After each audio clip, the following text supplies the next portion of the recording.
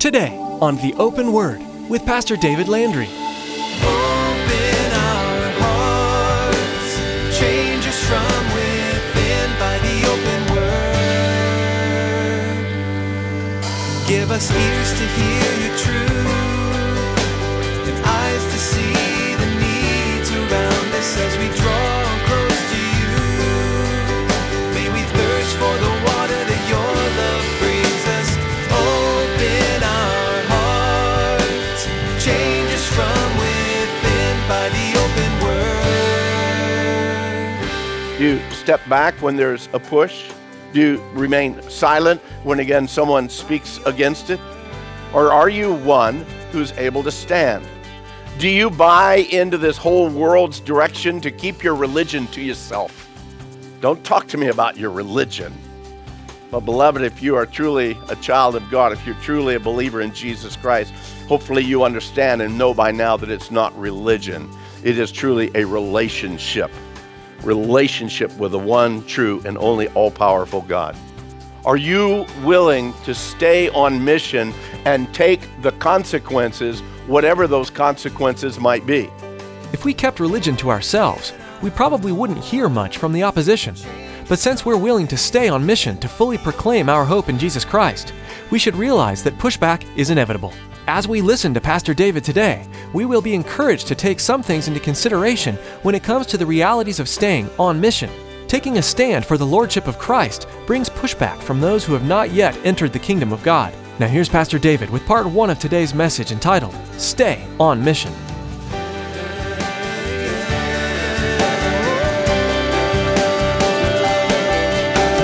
Open our hearts, change us from within by the open word. I don't think anyone can really deny the fact of what's going on in our world today. Our everything about us today, we see this continual changing, this continual shifting, the mores or the morals of our world and particularly of our Western culture seems to be on this continual downhill slide. And I don't think that you can pay much attention to the news or the reports or anything and not see that going on. What used to be normal is now abnormal. What used to be abnormal is now accepted as normal. It's paraded around and even put up as something to be desired, and for certain that we would tolerate these things. The church that at one point in time was the bastion of truth, the standards of morality and integrity and honor is now being pushed off into the corners, into the shadowlands of our culture. She's told to remain silent and to not try and interfere with this process of this ever-evolving cultural diversity. God no longer is a welcome guest, and as a matter of fact, he's been banned from the halls of education and justice and national politics. The failure of the church itself to remain steadfast, to remain pure to the Word of God, and to be wholly committed to the message of the gospel while at the same time having an honest concern and a love for the lost and the dying around her. Her failure to be able to do that has caused the world to see her as only some marketing ploy to gain some kind of financial support, or she's become some positive thinking, feel good about yourself social club. The silence of the church, unfortunately, demonstrates that she no longer really recognizes herself as the actual physical, Holy Spirit-empowered body of Christ in the world today. And too often, she moves through the world fully recognizing all of these changes, all of these declines in the culture that surround her. And rather than standing up for the truth, regardless of the consequences of it, she kowtows down to public opinion, the media, and the politics. All this while allowing the message of the hope of the gospel to be contained within the walls of chapels and cathedrals and worship centers. She's in essence saying by her actions and by her words, well, this is all we can do and we can do no more. But beloved, that's a lie of the enemy. That is a lie of the enemy. We are the church. We are called to be the strong, persistent, and consistent witness of the Lord Jesus Christ to our communities, to our cities, to our nation, and to our world. Standing against these very forces and the gates of hell as we continue to proclaim that message of hope, that message of redemption that is ours, that is given to us through the Word of God, empowered to us by the Holy Spirit, and directed for us by God Himself. By and through that ongoing work of the Holy Spirit of God in the lives of individual members and our coming together corporately as a unified body, we are to be the ones who are taking the message and the hope of Jesus Christ to our culture, whether they receive it or not. We are called to proclaim, whether they receive it or not. Whether they have ears to hear and eyes to see, or whether their ears and their eyes are closed to that message. We, as a church, we need to be persistent in the message of the gospel, and we need to be willing to receive whatever the consequences are to that. And I say that because I believe that in our culture, should the Lord tarry, it's going to be harder and harder. It's going to become more difficult, both corporately as well as individually, to continue to proclaim the message of the hope of the gospel in the purity of the Word of God without trying to surround it and soften it up and make it socially acceptable. You see, to preach and to proclaim the pure Word of God, unfortunately, is going to come about with many adverse consequences, again, should the Lord tarry. So my question to you this morning as we get into this study, how easy are you to be talked out of proclaiming the change in your life due to that transforming, redemptive work of Christ in your life? Do you step back when there's a push? Do you remain silent when, again, someone speaks against it? Or are you one who's able to stand? Do you buy into this whole world's direction to keep your religion to yourself? Don't talk to me about your religion. But beloved, if you are truly a child of God, if you're truly a believer in Jesus Christ, hopefully you understand and know by now that it's not religion. It is truly a relationship. Relationship with the one true and only all-powerful God. Are you willing to stay on mission and take the consequences, whatever those consequences might be? To stay on mission, to continue to proclaim the name of and our hope in Jesus Christ as our Lord and Savior. Are there going to be consequences? Yes, and some of you perhaps have already experienced those consequences. Perhaps in your family is backed away from you because maybe you've become one of those Jesus freaks. Maybe because the thing that seems to come out of your mouth more often than not is, again, your love, devotion, and commitment to Jesus Christ. And your family and maybe your friends and maybe your coworkers, they're becoming more and more uncomfortable around that. Why? Because you're speaking the truth, and that truth penetrates the reality of their truth and the emptiness of their heart. We're here in the last few verses of Luke chapter 13. I invite you to turn there this morning.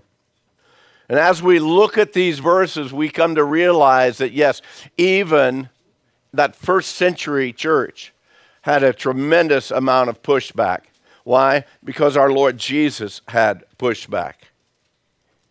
Luke chapter 13, beginning in verse 31, we read these words.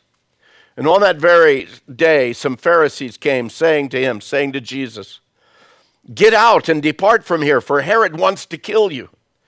And he said to them, "Go and tell that fox, behold, I cast out demons and perform cures today and tomorrow, and the third day I shall be perfected. Nevertheless, I must journey today, tomorrow, and the day following, for it cannot be that a prophet should perish outside of Jerusalem." In the context of what Luke is writing for us here, this event happened either right after or just following what Jesus had just spoken about, the teaching that he had just given them in reference to the limitation of who was going to be in the kingdom of heaven. Up in verse 23, we had read in previous week where Jesus says, he said to, or one of the others that were in the crowd there said to Jesus, "Lord, are there few who are saved?" And Jesus responded to him. He said, strive to enter through the narrow gate. For many, I say to you, will seek to enter and will not be able. Beloved, that's not a seeker-sensitive message at all right there. As a matter of fact, it's definitely not a popular teaching at all. Many during that day that believed themselves to be very religious. They acted religious on the outside. They spoke the right words. They had the language down. Perhaps even they were doing outside activities that spoke about how religious they were. But Jesus is speaking to them, and he's drawing a very strong and a very powerful line, and he's declaring that it's relationship, not religion, that's going to make the difference within their lives. Not simply being religious, not even trying to do the right thing, but it's relationship with him. Jesus warned those that were with him of that great deception that was filling the hearts of so many and continues to fill the hearts of so many today.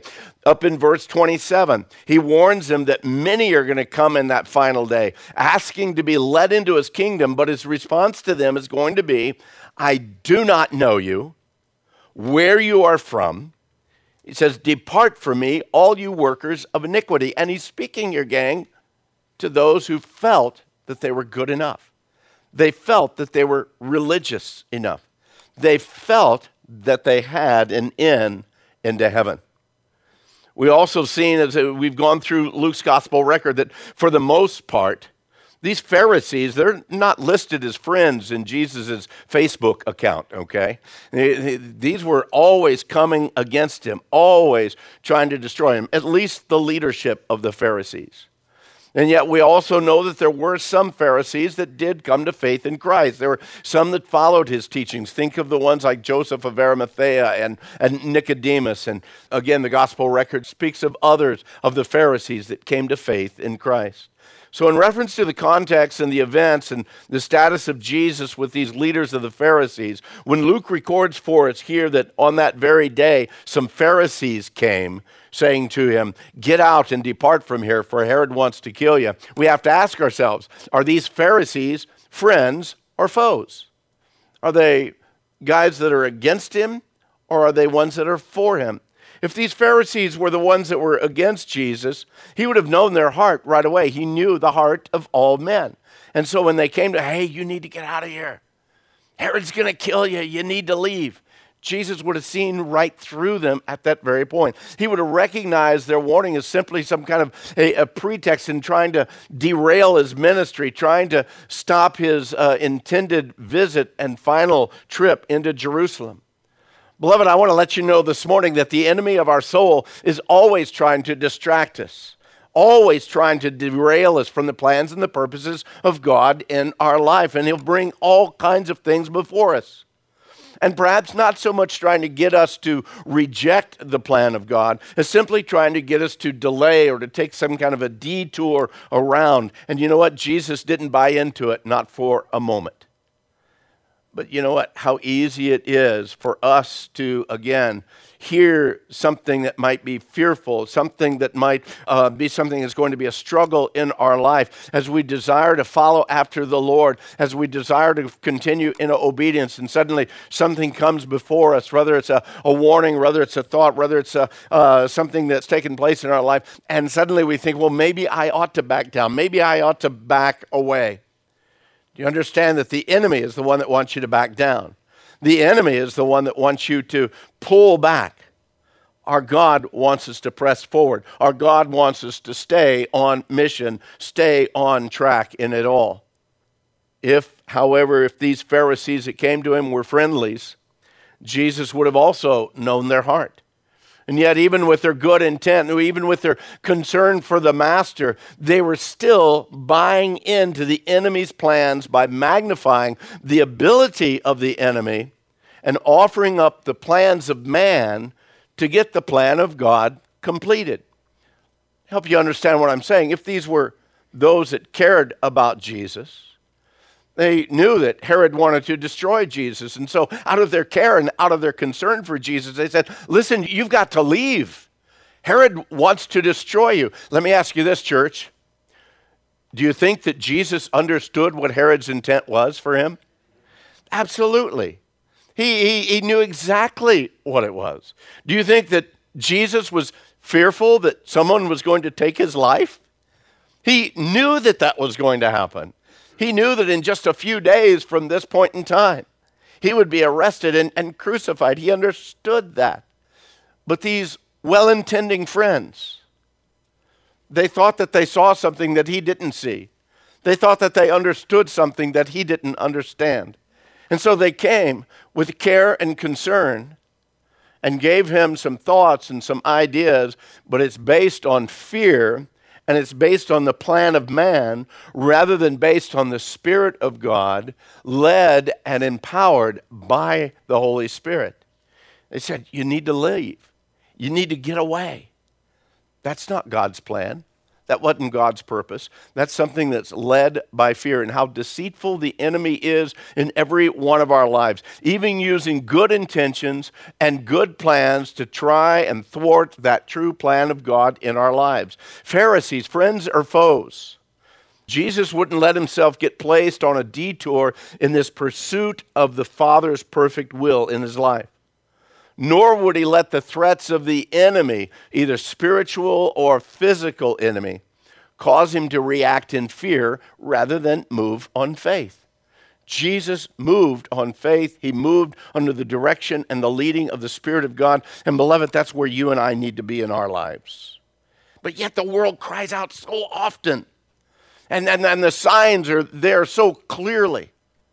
We think, well, maybe I do need to back down. Maybe I do need to lessen my pursuit of the things of God. Maybe I do need to cool down my passion for the things of God because it's causing a rift here. It's causing problems there. But beloved, I'm going to tell you this. If you pursue God, it will cause rifts. It will cause troubles. Jesus says, in this world, you'll have many tribulations. Why? Because you're following him. He said, be of good cheer. What? I've overcome the world. You see, we're in good company when we stand in faith and we face persecutions for our faith. We're in good company because that's exactly where our Lord Jesus was. And as we follow him with the purity and the depth of our heart, beloved, we're going to run into that. But if we stop, if we back down, if we allow the world to cause us to be silent, if we allow the enemy to distract us or detour us from the continual pursuit of what God has called for us to be in our lives, the salt of this world, the light of this world, to be spokesmen for the things of God in this life. If we allow the enemy to silence us, then you know what? The enemy is won, and we've again fallen prey to his deceit and his trickery. Jesus told the Pharisees, he says, you go to Herod and you tell that fox, behold, I cast out demons. I perform cures today and tomorrow, and the third day I shall be perfected. And by the way, when he calls Herod a fox, that's not a compliment, okay? He's not complimenting him in any way. You can trust me on that. Jesus was in essence saying that Herod was a dangerous man. He was full of all kinds of trickery, all kinds of conniving. Now, you and I, we can look at a four-legged fox, nice, furry, cute little animal, and we can think, wow, what a cute little animal that is. And, you know, you've probably seen the videos of them jumping around in snow and how cute the foxes are. And foxes are really cute unless you own chickens. If you own chickens, you realize foxes are not cute at all. They're conniving, they're deceitful, they're dangerous, and they're destructive. And that's exactly what Jesus is saying about Herod. Foxes will use every trick in the book and even invent a few of them in that effort to invade and to destroy those young chickens.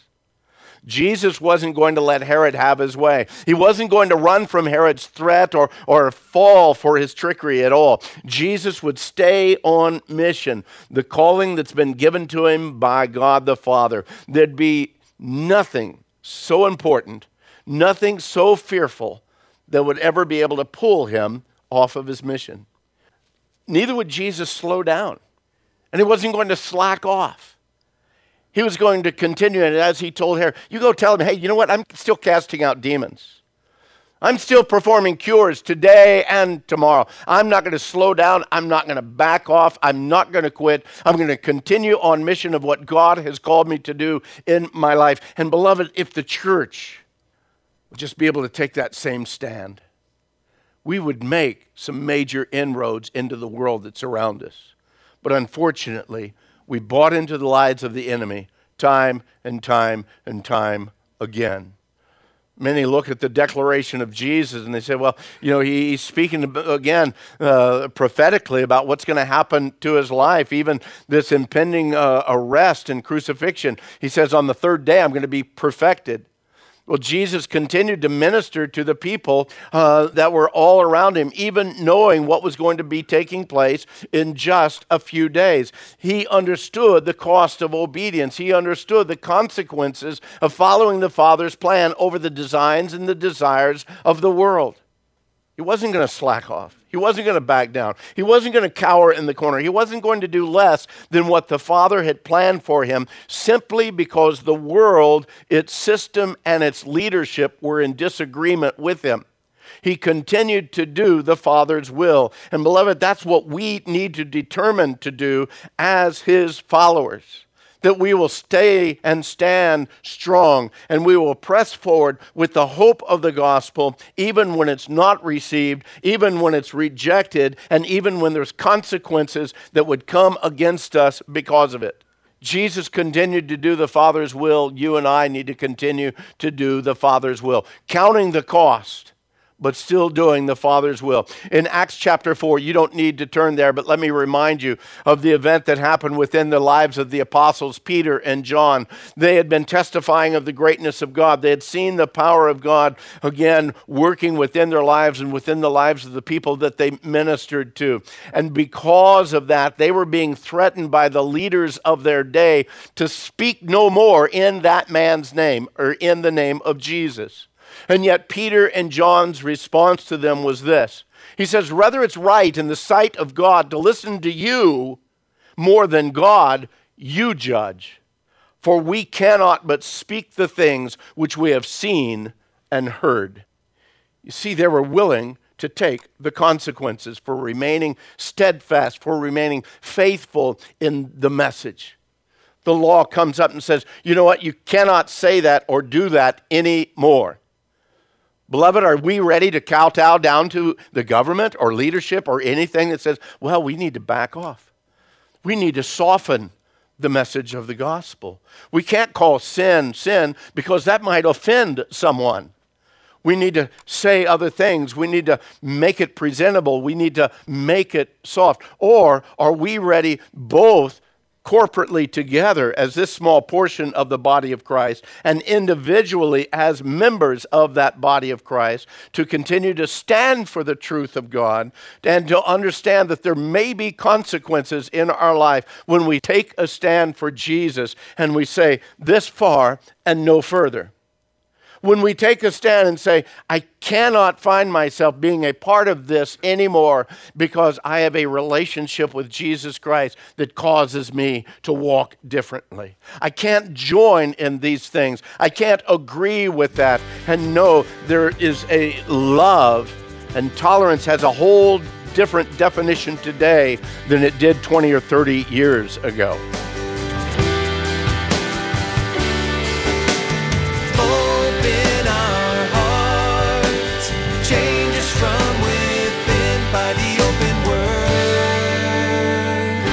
We can all remember the marketing campaign, WWJD, What Would Jesus Do? While this became somewhat cliche, the concept behind it is crucial. In each and every circumstance, we need to consider not only what Jesus would do, but what he did do when he was here on earth. As Pastor David teaches through the Gospel of Luke, we'll see exactly what Jesus did. We're sure today's message has been a blessing to you. Maybe you'd like to get a copy of today's message. Here's Tracy with all the information you need. Life these days moves fast. From one appointment to the next, most of us race through our days with blinding speed. Those in-between moments are great opportunities to connect with God by hearing from Him. To hear more encouraging words from God's Word through the ministry of Pastor David, go to theopenword.com and click on the Teachings page. Thanks, Tracy. Again, to secure your own copy of today's message, simply log on to theopenword.com and select the Teachings page. You can also give us a call if you'd like.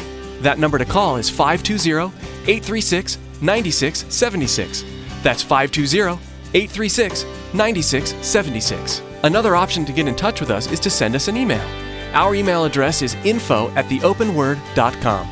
Once again, you've been listening to The Open Word with Pastor David Landry of Calvary Chapel in Casa Grande, Arizona. In the next edition of The Open Word, David will continue teaching through the Word of God. So please make plans to join us again, and may God richly bless you.